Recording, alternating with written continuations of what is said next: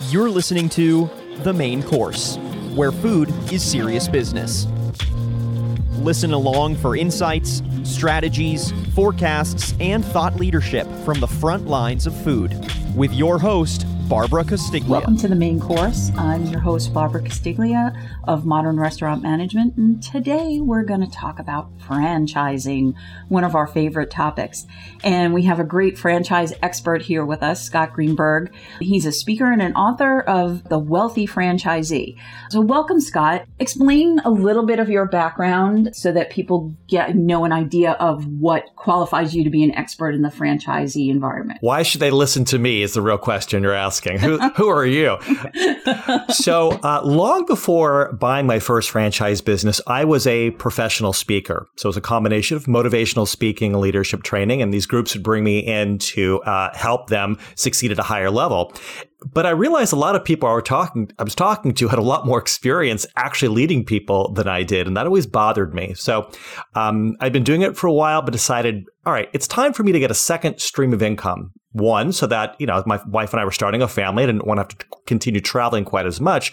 But number two, I wanted a laboratory, a place to try out all the concepts that I've been sharing on stage for years. And it's when I had that thought that my father showed me an airline magazine ad for a new concept called edible arrangements. And I was really impressed. So before I knew it, I was meeting with them. And then I thought, okay, this is it. So that began a 10-year odyssey, still as a professional speaker, but I was also running the first of what would be two edible arrangements franchises. So the first one we built from the ground. The second one, a few years later, we acquired from someone who was struggling, and we turned that around and got that profitable pretty quickly. So I was doing that for 10 years. And then I started getting invitations from speakers, bureaus, and their clients to go to other franchise systems and speak to their franchisees at their conventions.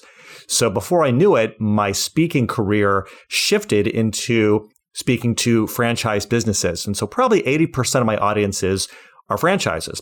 Well, before every presentation, I always do a lot of homework and I interview franchisees from that system, the struggling franchisees, the top-ranked franchisees, and many in between. And I spend time with the franchisor. So I've been exposed to a lot of brands, a lot of industries, a lot of franchisees. And when you meet enough of them, you start to hear the same concerns. You start to see the same magic techniques of the top people.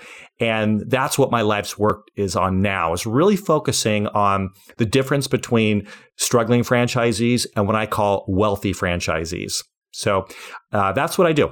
So what was it that attracted you to the franchising environment as opposed to, ramping up your own business? What attracted me was having no idea what I could do. I didn't have an idea for a business. I didn't have a new recipe. I didn't have a new concept. I knew I wanted something. And the first thing that got on my radar happened to be edible arrangements, which was a franchise. So what I liked about it was the product, the service was already there. The operations were in place. But from a speaker consultant standpoint, what I liked about franchising is it's more scientifically sound. You have all these people running the same business getting different results. So if I could identify the variables that we associated with those who are getting better results, well, then I can figure out not only how to grow my own business, but how to help other people. So I like that aspect of being able to compare people who are doing the same thing, getting different results, and understanding why. So franchise is a good place to study that. What would you say are some of the human elements of franchising? I like to focus on three, and that is the way the franchisee thinks, the way they lead, and the way they serve. So it all starts with their thoughts, their philosophy about the business, their ability to control their own temper, to keep a clear head and get back to what I call that point of clarity, which is not positivity. It's about getting rid of all feelings, all subjectivity as much as possible to keep a clear head so you can make good, sound, data-driven decisions. So it's all about mindset and philosophy. That's the first part, is how they think. Then is how they lead. The understanding that it's not just about directing employees' work, but developing them into leaders, which will free up more time. It'll improve the experience that the team is having and that customers get. So it's really understanding how to lead people, how to have influence on their behavior and their thoughts and feelings. And then the third human element is how we serve. Wealthy franchisees understand that it's not about facilitating transactions. It's about creating emotionally satisfying experiences and building connections with people. That's what, ultimately customers remember less what they got and more how they felt. So being deliberate about making sure they feel better after the experience is the key to making sure they remember you, talk about you, and come back. One of the lines that you had is really great and struck out to me. And I want to know what you mean by ego is the enemy of service. I love to say that. Ego is putting the focus on yourself. You use the business to prop yourself up, to make yourself look good, to use it as a way of expressing who you are and wanting the world to know how great you are, which is different from confidence. Confidence just means that you believe in yourself and believe in what's possible for you. Ego is about saying, I'm better than you, and wanting the whole world to know that. And the problem is, if you're using the business to serve yourself, if you're focusing on yourself, well, then you're not focusing on the people who matter, which is your team and, of course, the customers. It's customer service, not owner service. That's what puts greens in our genes. That's what makes us money and builds the business. So I found in interviewing all these wealthy franchisees, I'd say, what's your secret to success? None of them said how great I am, how talented I am. Many of them said, I have no idea. I guess it's the right place at the right time. Very humble. But a lot of them said, it's my teams. Now, of course, they didn't say it, but for me, I understood they're responsible for creating and maintaining those teams. I give them credit, but they tend to shy away from the praise. They want to put the focus on other people. And that's really where success happens. When you have an ego, that's not possible. So why did you decide to write a book? And what did you feel you had to say that hadn't already been said in this marketplace? So I'd already been, speaking to franchise groups for a number of years, and people came up afterwards, after my presentations and says, hey, that's great. I want more. Do you have a book? So the market was already asking for it. But in terms of what I thought I could contribute with the book, when I was a franchisee, this book really didn't exist. You could find books on franchising, but most of them were how-to books explaining what a franchise is and maybe how to vet a franchisor. Maybe they'd get into the operational elements of it. But they really didn't get into the part that matters, that distinguishes top franchisees, which is this human element and how those human elements directly impact how operations are executed. Now, then there's the other kind of book, which is all the books about soft skills, emotional intelligence, sort of the motivational things, which I think are very important, but there weren't any that were written by people who've run small businesses or who have been in a franchise who really get the operational pieces. And so what I've learned from doing this for a number of years is that we need more than ideas. We need to see how the ideas apply to us, our lives, our businesses. So I wanted to take a number of concepts which have already been proven by scientists and social scientists and other people, and then apply that to the franchise world. So helping franchisees understand it's not just about operations, it's about that human element. I really couldn't find any resources for myself that really focused on the franchise market. And so that's what inspired me to write it. So let's talk a little bit about the title. You hear the wealthy franchisee and you automatically think money, then I'm going to be rich. But when you read the book, wealthy has a number of other definitions. So can you kind of just talk about how you chose this title and what it means to you? Sure. So clearly there's a hook there. Before people can, benefit from the book, they have to read the book. And before they read the book, they have to buy the book. And no one is out there, no franchisee is thinking, I need to find a book on how to be a happier person as a franchisee. They're not looking for that book. They're looking for, hey, how can I be successful? How can I make more money? And I stand behind the concepts in the book as a way of doing that. But I think there's more to it. So from very early on, chapter 1, I defined the term, what it means to be a wealthy franchisee. The first is the one most people are looking for, which is the financial aspect. We want to have more money in our pocket at dinner than we do at breakfast. I think there's nothing wrong with that. That's how we, sustain the business. How much money it takes to be wealthy is subjective based on how much you've invested, where you live, and what your expectations are. But the idea is that you feel good about your financial return on the investment. But you could have two franchisees both making $200,000 a year. If one of them does that working 20 hours a week and the other does it working 80 hours a week, they're not equals. So the second part of being a wealthy franchisee is being in control of your time. You should not have to be a slave to your business. I interviewed a lot of franchisees for this book who are really successful. Many of them have multiple locations, in some cases, scores of locations. But they all started with just one, and they all only have 24 hours in their day. And what I found about these people is, in addition to running all these businesses, they're home for dinner, and they travel, and they go to their daughter's volleyball game. They have lives. So to be a wealthy franchisee is to make good money, to be in control of your time. And then the third characteristic is to have quality of life. I've met franchisees who truly hate their business. It just makes them sick to their stomach just thinking about it. Life is too short for that. Your life should be better for having the business in it. So in order to be a wealthy franchisee, in my definition, to be aligned with all the people who I profile in the book, you need to be making good money, be in control of your time, and have quality of life. So let's talk a little bit about some of the stories that you shared in the book. Just talk a little bit about some of them that maybe, that struck out to you for whatever reason. Well, the first, I won't go into it now, but the first story that jumps to mind is my own, because it was a wild, crazy, emotional roller coaster running a business.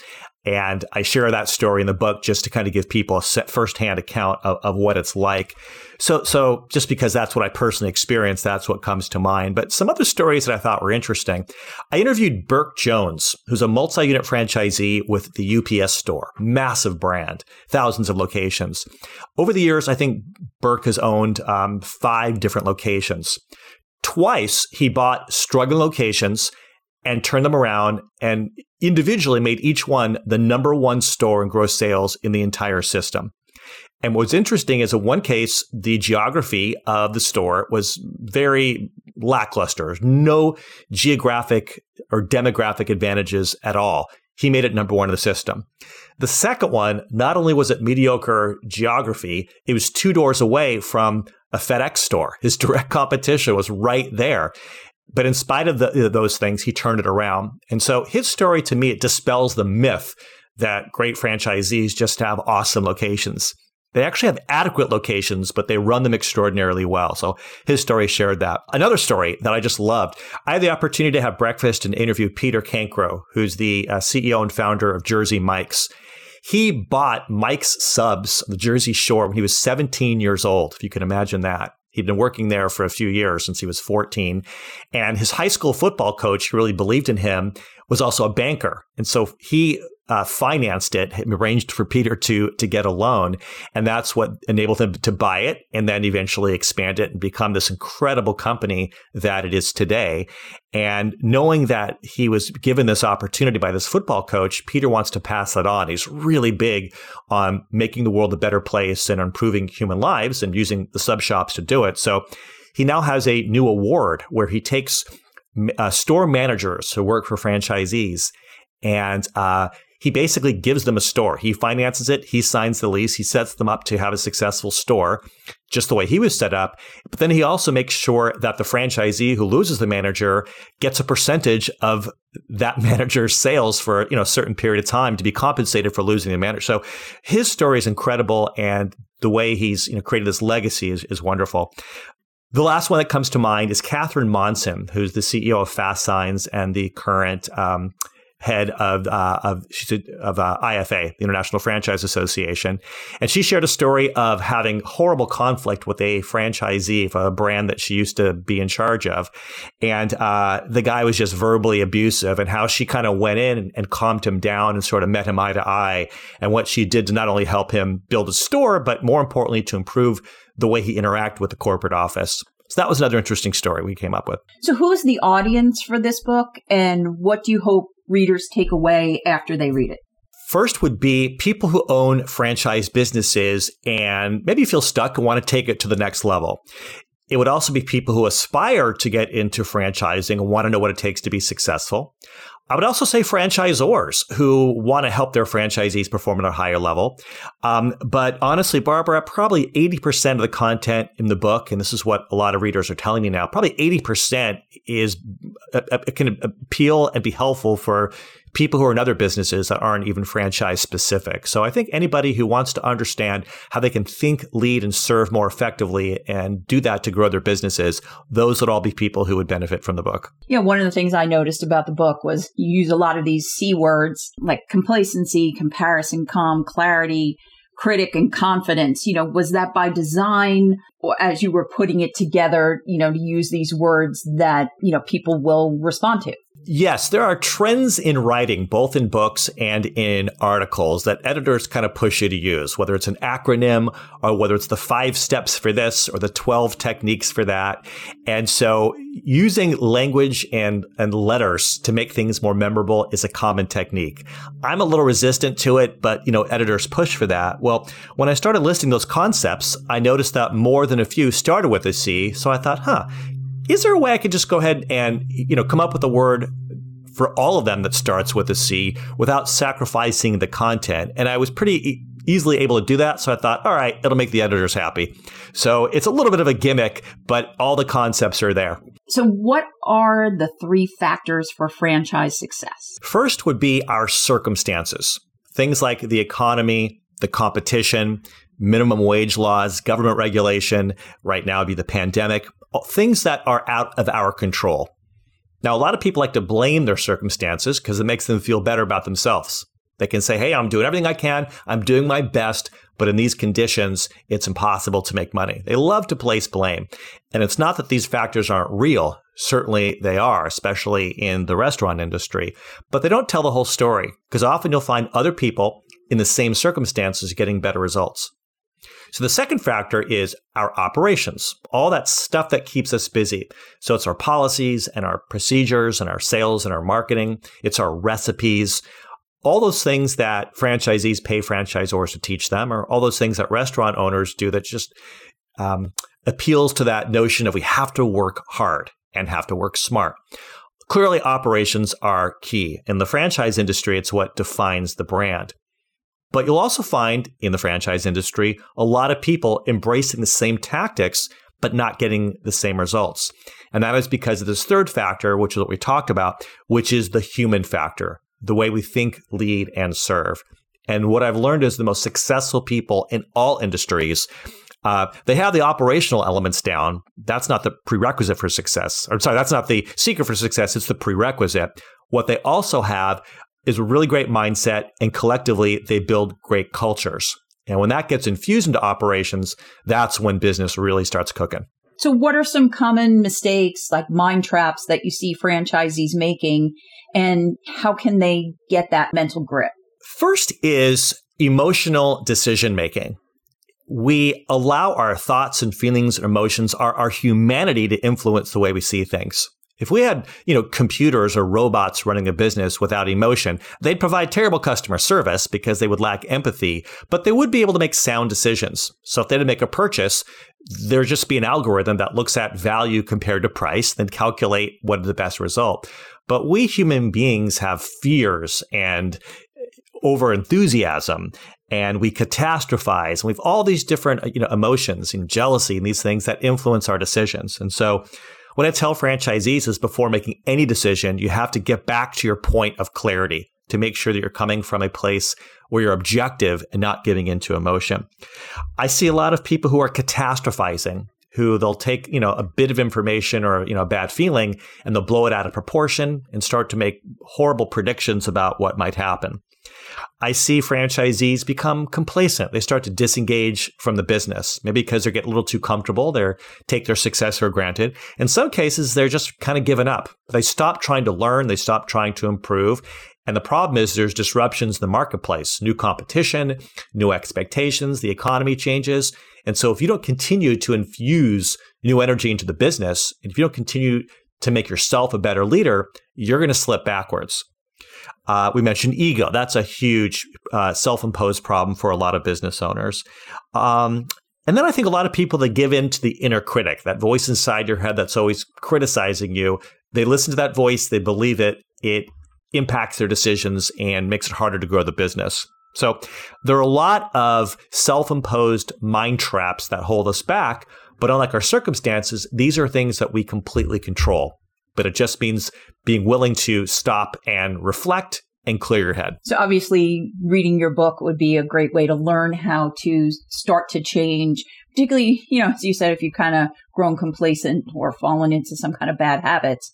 But are there a couple of quick tips to kind of get you out of that rut? Yes. Each of us have our own mind traps, and we also have our own ways of overcoming them. And I discussed this with a number of these wealthy franchisees, and understand they have the same mind traps. They are not without emotion. They're just good at managing them. And they're very deliberate about it. So many of them meditate. They literally just stop, close their eyes, focus on their breathing. I'm not one of them. That doesn't work for me. I'm too busy concentrating on how I can't concentrate. So that doesn't work for me. What does work for me is getting up and taking a walk, going outside. I've come up with some of my best ideas just taking the dog around the block. There's something about getting away from the issue, from my computer, from my desk, and getting out in the world among the houses and the buildings and the trees. It activates a different part of the brain that promotes creativity and problem solving. And so whatever you can do to calm yourself down, talk to a therapist, talk to a friend, write in a journal, all these things help us get back to our point of clarity. So you just have to stop and reflect what helps you. And those are a few different ideas. I think that we also need to reflect on what is motivating us and what's, triggering us. And if you're focused on yourself and how you look to other people, that's a red flag. Just pull yourself out of the equation altogether and just focus on what's going to help my employees do better work and grow. What's going to make my customers feel good? Those are the questions that matter, not how can you make yourself feel better or how can you make yourself look better. Yeah, one of the key things that we hear from restaurants all the time is the team and creating a culture of success so that the team members feel successful. So how do you go about building a team and how do you find these good team members? It's such an important question, and most people have no idea.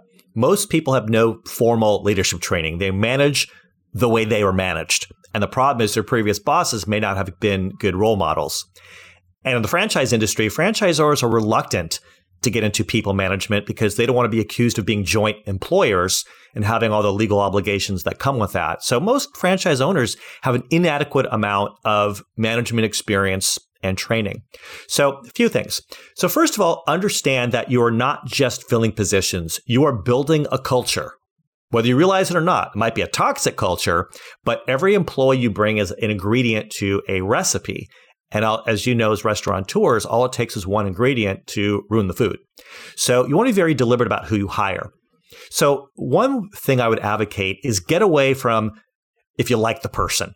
Don't concentrate on what your gut tells you. We can't rely on our gut. And whether or not we like the person is irrelevant. We're not looking for a friend. We're looking for someone who meets certain characteristics associated with a job. So if you think of all the jobs you have to fill, it might be a server, it might be a cook, it might be a delivery driver. What are the most important traits for those jobs, the most important characteristics? Then during the interview, you're not just asking the person, tell me about yourself and deciding if you like the person. You're asking questions geared towards shedding light on, do they demonstrate responsibility? Do they demonstrate empathy? Do they have a clean driving record? Focus your questions on those characteristics.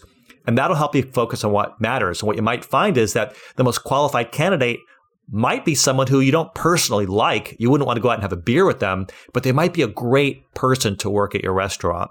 So focus less on, and also if you're training a manager to hire, you can't train your manager on your gut, but you can get your manager to focus on the same traits that you're focusing on. So identify the most important traits and then focus on those things.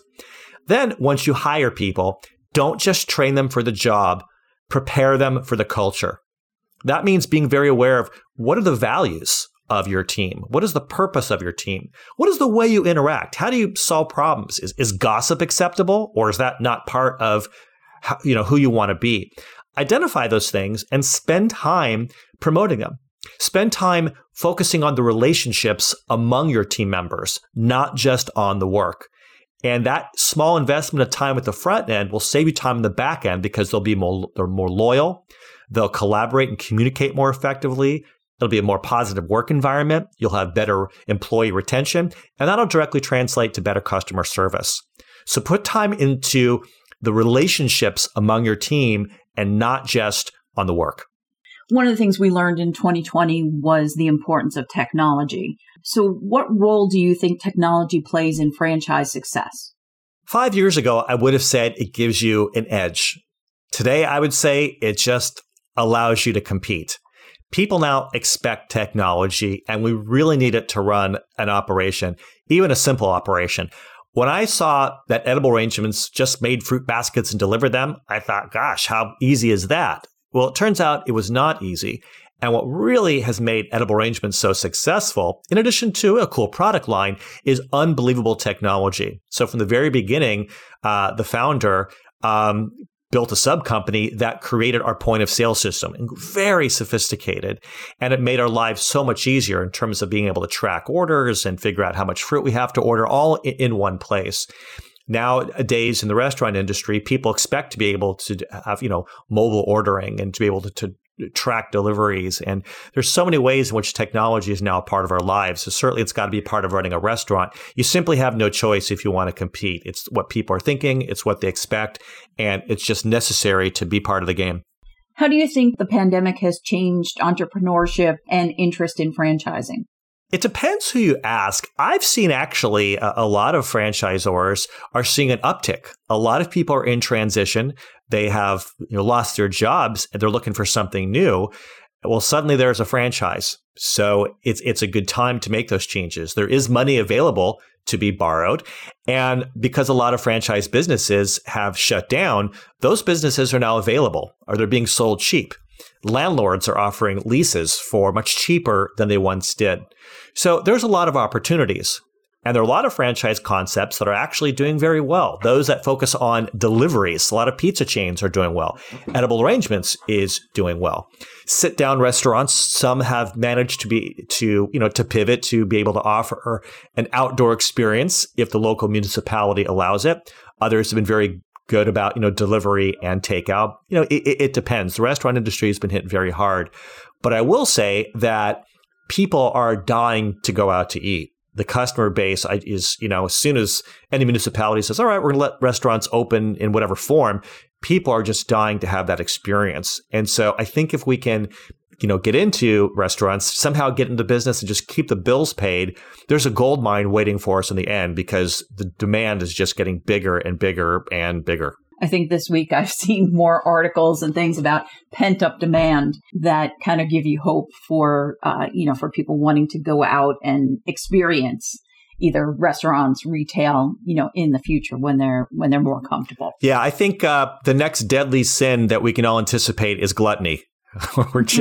We are all dying out there just to get out and eat. Like, fresh sushi. I want that so bad on a plate instead of styrofoam.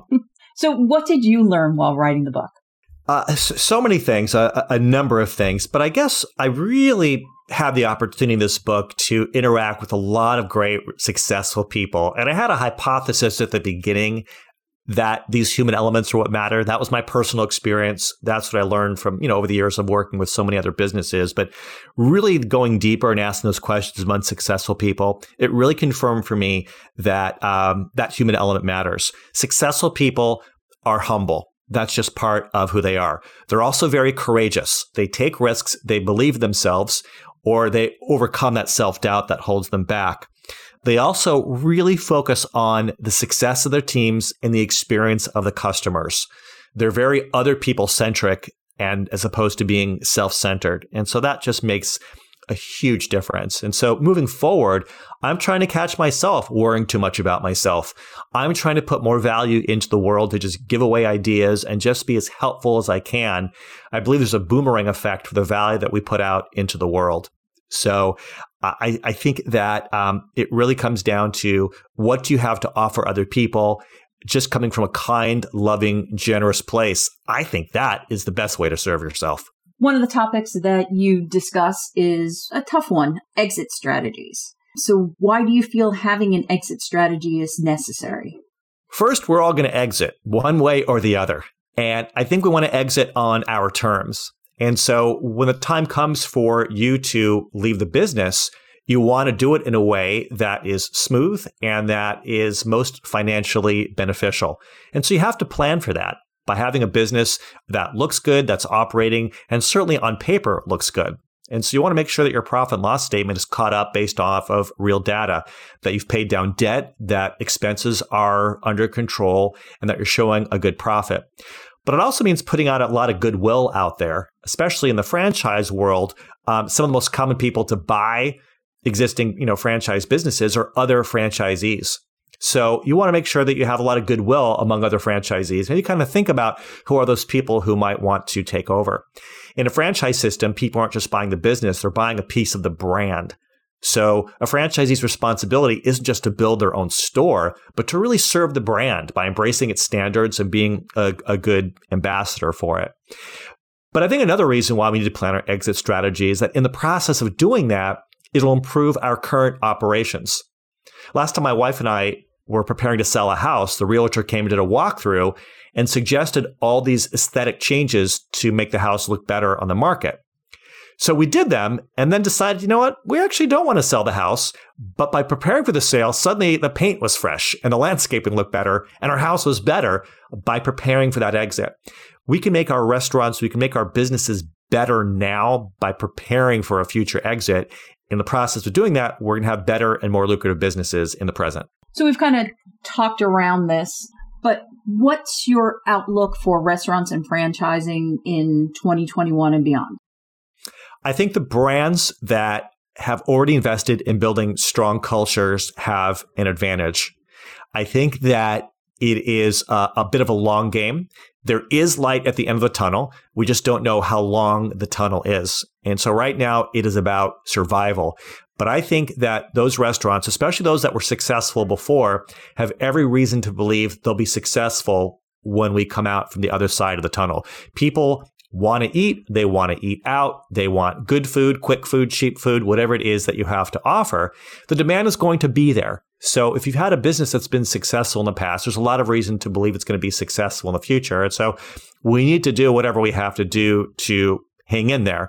However, I do think that people are going to remember those who are providing great experiences now. So we need to up our customer experience. We need to improve the cultures of our brand to give us strength and promote collaboration and focus on the human side. But I'm very hopeful for the restaurant industry. Last question. What did you mean by this line? When you buy a franchise, you're getting more than a business. You're acquiring a lifestyle. For sure. And I would apply that to restaurant owners as well. You don't just run the business. You feel the business. You don't get to punch out at the end of the day and walk home and think about something else. You're up at night, lying in bed, thinking about it. You're getting phone calls and text messages at all hours. When a customer complains, unlike a computer, you feel that. And so it's a way of living when you own a franchise, when you own a business. And so it's important when making decisions to understand that you're making life decisions. You can always make more money, but you can't get back your time. You're investing and spending this precious resource, your time, on this business. This is your life. And so you want to make sure you're doing it in a way that really values your life and really values your time, because it really is a way of living. It's not just a way of making money. Thank you so much. My pleasure. Thank you.